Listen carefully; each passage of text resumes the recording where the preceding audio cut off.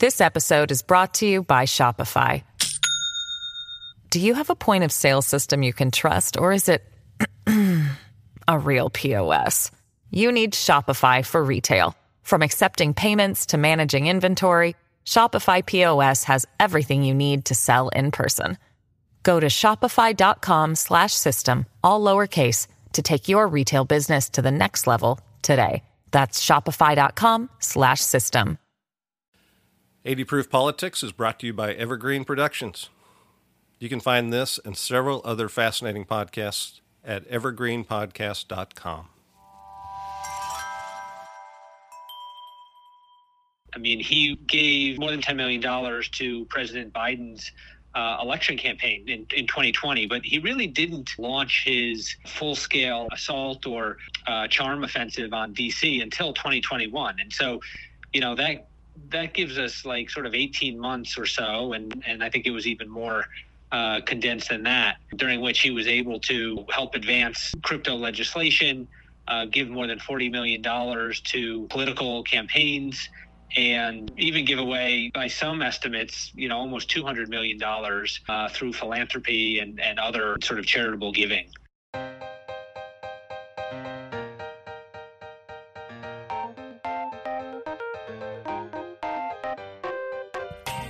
Welcome to 80 Proof Politics, Behind the Curtain, a special series looking at Sam Bankman-Fried, his company FTX, and their meteoric rise through the hallways of Washington, D.C. I'm your host, Bill Shute. The political scientist John Kingdon is known for introducing us to the concept of policy streams. He tells us there are three key elements to every successful creation of policy: broad acceptance that a problem exists which needs fixing, a solution that is offered to fix the problem, and the ability to rally the political will so that at least a majority of decision makers will adopt the solution. Let's apply that concept to FTX and SBF. Problem: an unregulated Wild West that was drawing an increasing amount of attention from critics and regulators alike.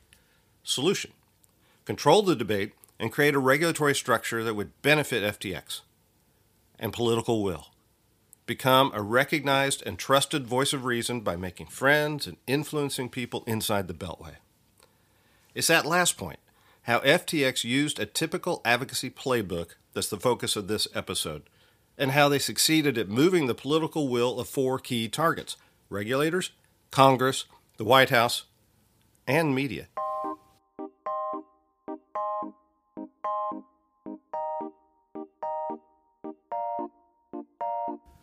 As I've mentioned before, what they were doing wasn't that unique. When you take a look at how SBF and FTX methodically set up to become power brokers in DC circles, you'll find a lot of familiar tactics. It's not like they created an entirely new approach to federal advocacy, after all. They literally used every page in the playbook. What they did was run a massively accelerated 2-minute offense. Now, at the heart of each advocacy campaign is the ability to communicate a complex subject in easily understood snippets and sound bites. Advocates accomplish this by issuing press releases, having social media campaigns, advertising, the creation of policy statements, among many other tools, right? Messaging is also at the heart of one-on-one meetings with decision makers, what we call shoe leather lobbying, right? And the key to effective messaging is simple. Have one simple message. For example, when my wife worked in the D.C. office of an environmental cleanup company, she helped grow the company's presence in D.C. with a one-sentence policy goal she repeated before every decision maker in town: more cleanup, fewer studies. SBF, too, had one basic message. He regularly told Washington insiders that crypto customers would be best served if futures and spot markets were regulated by the same agency. And the result of this would be that crypto transactions would move back from other less regulated markets in other countries to the U.S. But even with a simple message, you have to be proactive and creative to get people in this town to hear it. So let's open up the FTX SBF playbook and break down how exactly they were able to do that.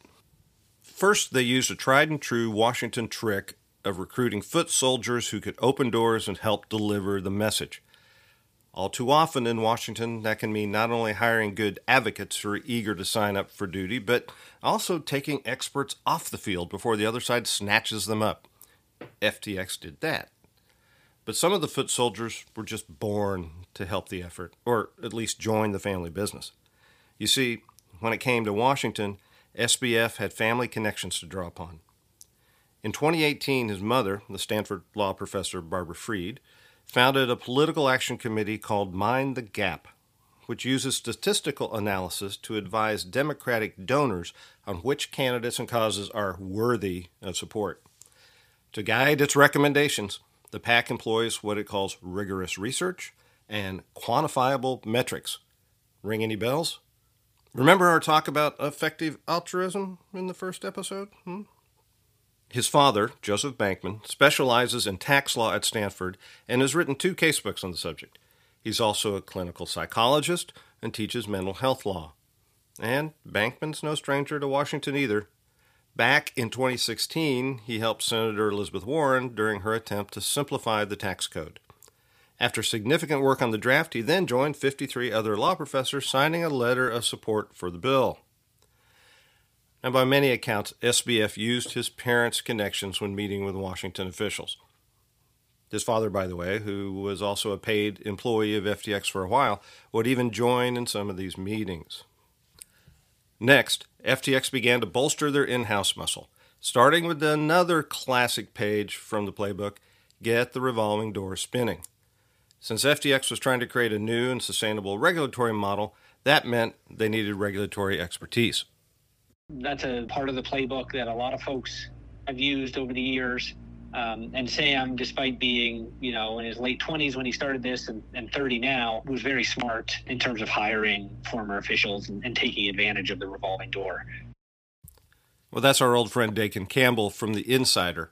I asked him to tell us a bit more about who exactly walked through that revolving door to help SBF and FTX. So with regard to the CFTC, Sam really focused on hiring former officials from that agency. He hired a trio of them, a lawyer named Ryan Miller, a former commissioner named Mark Lipchin, and the former chairman, Chris Giancarlo. And so the 3 of them really gave Sam a lot of information and a lot of knowledge about how the CFTC works and about how to tailor his message to that agency in a way that it would be received most helpfully. Lipchin, by the way, was hired as FTX's first head of policy, not only because of his history at the agency, but also because, now I'm just guessing here, Lipchin also worked once for former Senate Majority Leader Harry Reid. And during the spring of 2022, according to lobbying disclosure reports, an entity called West Realm Shires Services, Inc., doing business as FTX US, hired a former Republican Senate staffer by the name of Eleora Katz to be FTX's first in-house lobbyist. In case you were wondering, Katz listed lobbying expenses of $270,000 each quarter this year.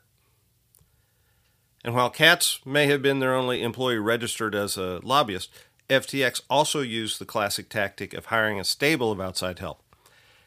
All told, it hired a total of 13 lobbyists across town this past year, 10 of whom had swung through one revolving door or another. That stable included former staff from the offices of Chuck Schumer, Pat Toomey, a few House members, key committees like Senate Ag, House Ag, Armed Services, and agencies such as the OMB and, wait for it, the Commodity Futures Trading Commission. Even a former top aide to Senator Manchin was hired to lobby by a third-party group affiliated with FTX. All told, FTX disclosed spending more than $1.5 million on Washington lobbyists during 2022. And remember, they didn't make it to the end of the year. So how did this team go about influencing their key targets? Let's start with regulators.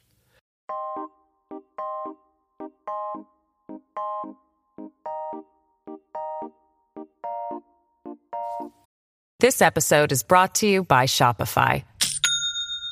Do you have a point of sale system you can trust, or is it a real POS? you need Shopify for retail. From accepting payments to managing inventory, Shopify POS has everything you need to sell in person. Go to shopify.com/system, all lowercase, to take your retail business to the next level today. That's shopify.com/system. As we learned in episode 2, the primary policy goal of SBF and FTX was to park any inevitable regulatory oversight with the weaker CFTC. And I would venture to guess it's for this reason that the CFTC and its chairman, Rostin Behnam, became the biggest targets in SBF's charm offensive. Behnam's background appears very well suited to the CFTC. According to his wiki page, Behnam is a lawyer who worked as an equities trader in New York and also worked for the New Jersey Bureau of Securities. He was first appointed to the CFTC by Trump, then nominated by Biden to be the chairman, the role he now holds under a term set to expire in 2026. According to comments made by Chairman Behnam during a journal interview, he met with SBF and his team 10 times over a 14-month period. This must have had some effect because on multiple occasions, Behnam appeared to be friendly to FTX's idea to allow customers to trade directly on its exchanges rather than requiring a broker to act as a middleman. Behnam even went so far as to tell attendees of a financial markets conference at Georgetown that this proposal may be an evolutionary shift towards the future of trading. And this attitude wasn't necessarily limited to the hallowed halls of the CFTC. Despite SEC Chairman Gary Gensler's protestations, many sources have said that SBF even managed to make inroads with SEC staff. Well, this page out of the playbook was apparently working so well that critics of the idea began to worry. The CEO of the Chicago Mercantile Exchange, Terry Duffy, stated on a podcast that CFTC officials appeared ready to approve the proposal. In the opinion of Duffy, all the Washington regulatory world and several key members of Congress seemed to be under a spell cast by SBF.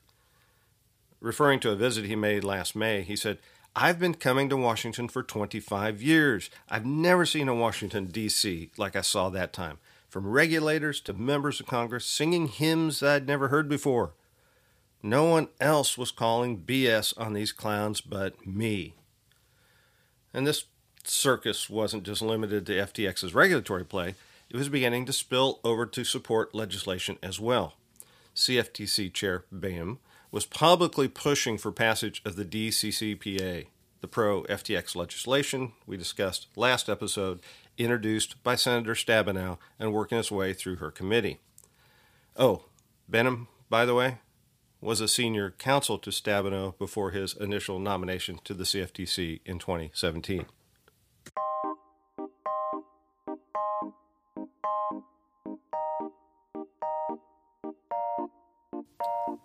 Hey, before we get back to the rest of the story, I just wanted to let you know I made a visit to the studios of Bigwig Media last week, and wow, what a setup. These guys, I've got it all. They can help you with podcasting, with audio content, with digital content, with live studio shots, and even satellite links. So if you're bringing a group to town or you've got a message you want to get out, add Bigwig Media to your playbook.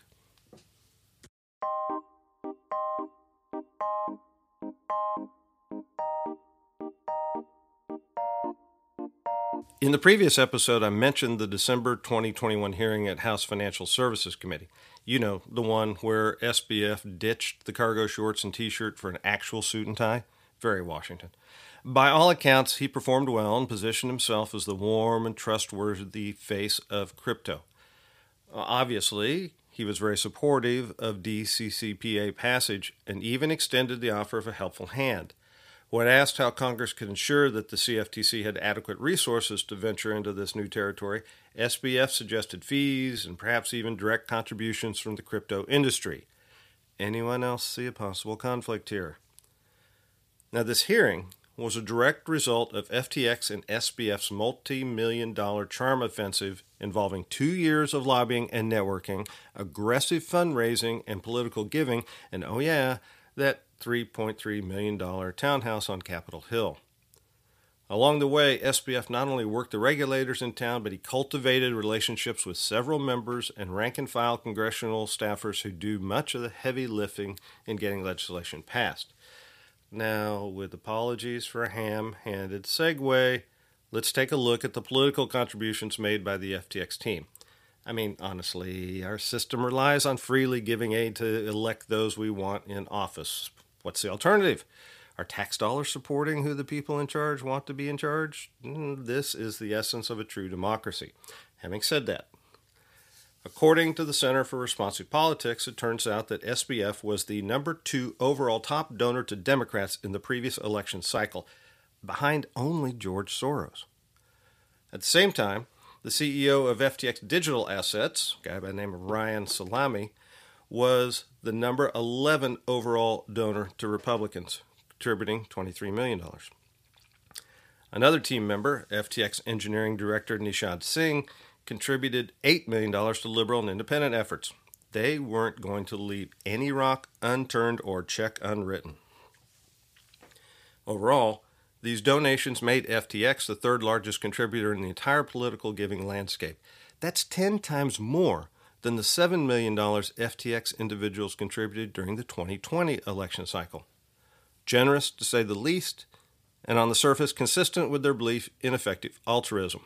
Now, he's been asked this question many different times, about his political giving or his charitable giving, and he has said that it hasn't been to influence policy or regulations, that he's in favor of democratic policies or the particular lawmakers that he was supporting or the particular causes that he was supporting.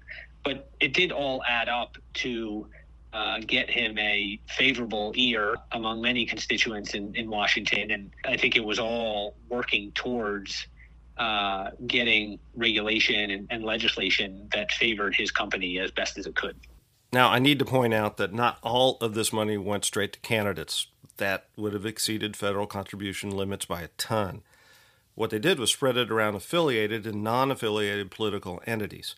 That included groups like Protect Our Future, a political action committee that says its focus on stopping pandemics, and American Dream Federal Action, a group that funneled money to Republicans.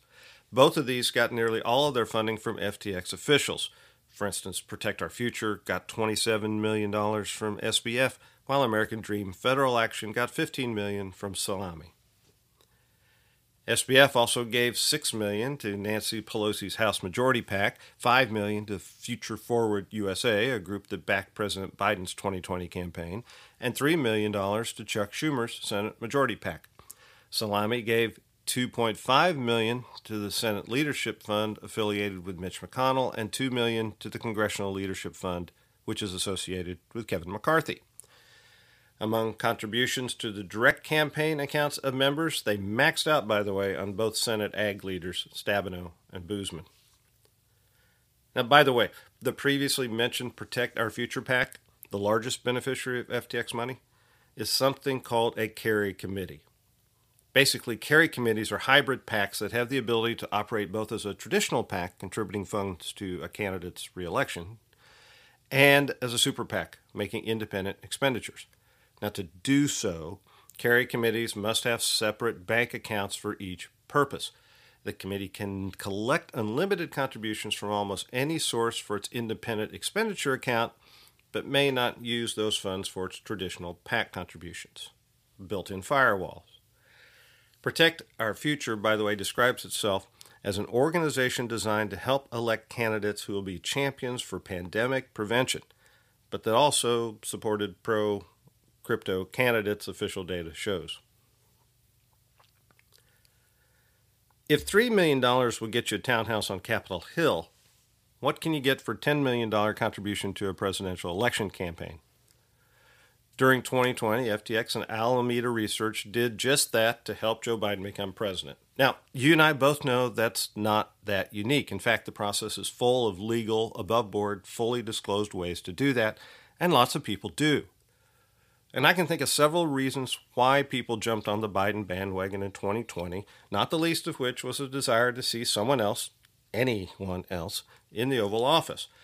But like so many others, SBF appears to have been trying to get noticed and curry some favor in a new White House.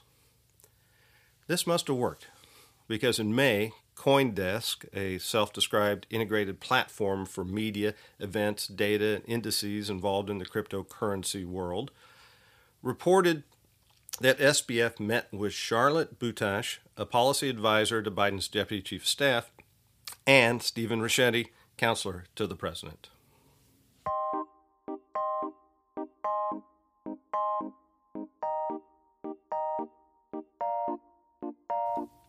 As one of my previous guest experts on 80 Proof Politics put it so well, one of the best tactics for advancing a policy agenda is to create a surround sound around the topic. And what he meant was that shoe leather lobbying and the occasional favorable press piece just won't cut it anymore. You have to create an immersive atmosphere around your efforts that can't be ignored. But politicians weren't the only ones to succumb to FTX's charm offensive. To a large extent, reporters and media outlets got swept up in it as well. There's no better way to create a surround sound. SBF's earnest-sounding but fuzzy plans to give his money away made him a refreshing contrast to the crypto bro stereotype. Several media outlets, from niche crypto platforms to well-respected brands, bought into his effective altruism nonsense and were tripping over each other to publish fawning stories. Groups affiliated with FTX and SBF retained public affairs firms to help spread the word around Washington, such as Plus Communications, an arm of conservative messaging organization FP1 Strategies, and FTX also committed $5 million to ProPublica, a non-profit news organization, to support reporting focused on pandemic preparedness and biosecurity. This funding supported several staff and articles, including a huge piece related to the possibility that COVID leaked from a Chinese laboratory run by Vanity Fair. Perhaps the biggest media bombshell to emerge recently was when Axios reported that a news site called The Block had been funded by massive loans to its CEO, Michael McCaffrey, from none other than Alameda Research. Apparently, The Block had fallen on hard times towards the end of 2021. Facing bankruptcy, McCaffrey unsuccessfully tried to get investors to refinance, but when that failed, he started talking to SBF about investing. Rather than that, loans amounting to $27 million were arranged from Alameda to several LLCs controlled by McCaffrey.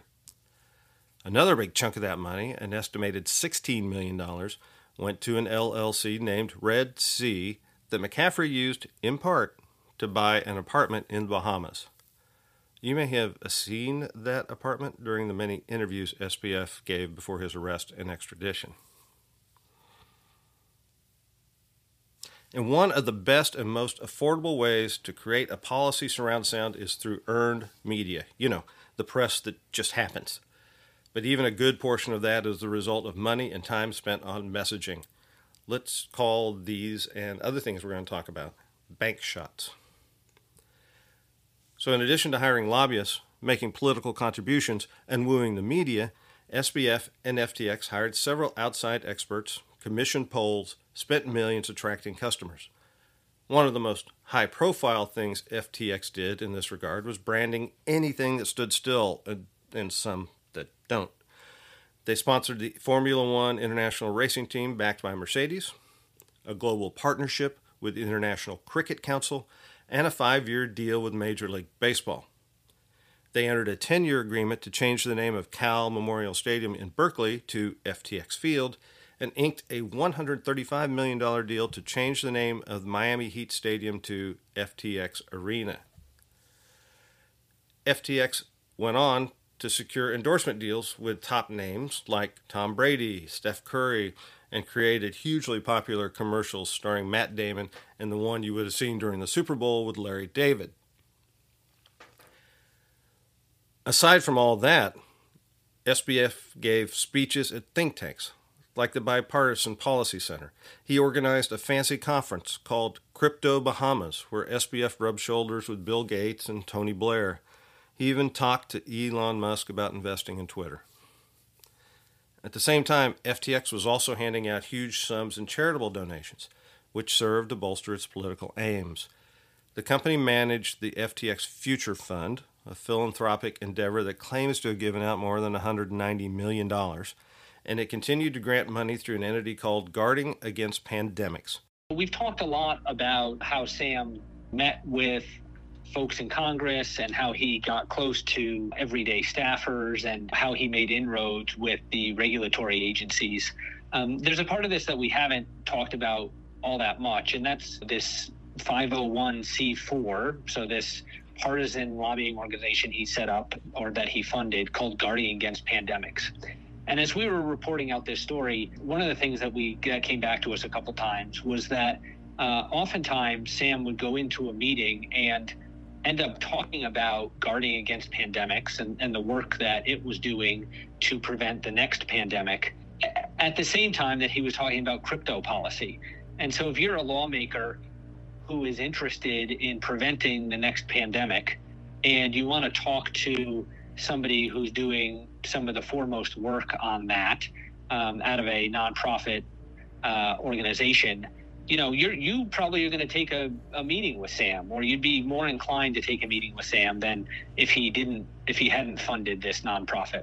And so, the fact that meetings about that nonprofit would also veer into crypto regulation or the crypto industry or how Sam was trying to position the industry in Washington, I think is a really sort of interesting and, potentially dastardly strategy. It makes it hard for people not to take your meeting while at the same time giving you a platform and a way to talk about, something that's really going to advance your business interest. One thing more about Guarding Against Pandemics. It's directed by SBF's younger brother, Gabriel, who was a 25-year-old congressional staffer at the time of its founding. Basically, all of this general philanthropy and old-fashioned politicking helped young Gabe, who as recently as early 2021 had been handling constituent mail in Congressman Sean Casten's office, now secure meetings with Pelosi, McConnell, and the White House. Oh, and it helped SBF get meetings with federal officials, too.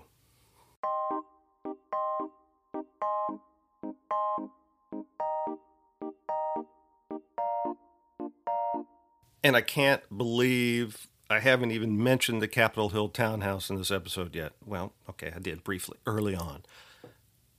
This $3.3 million gem became the centerpiece of SBF's DC universe.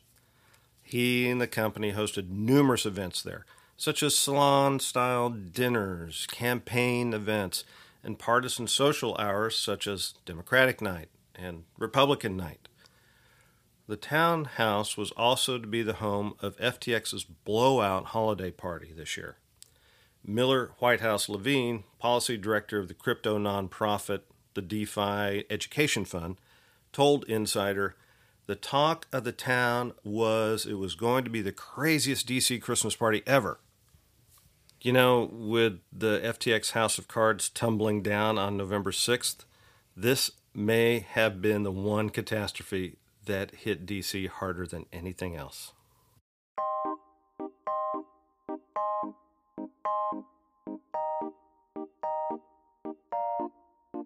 Before we wrap up this miniseries, next episode with a look at how that House of Cards just came falling down and what the ramifications are for others trying to become players in DC. Once again, my thanks, big time thanks, to Dakin Campbell and his colleagues Rob Price, Jack Newsom, and Darius Raffian from The Insider. Their brilliant article, Mr. Crypto Goes to Washington, took an idea I was working on and just blew it open. Have you ever been tapped on the shoulder by a muse?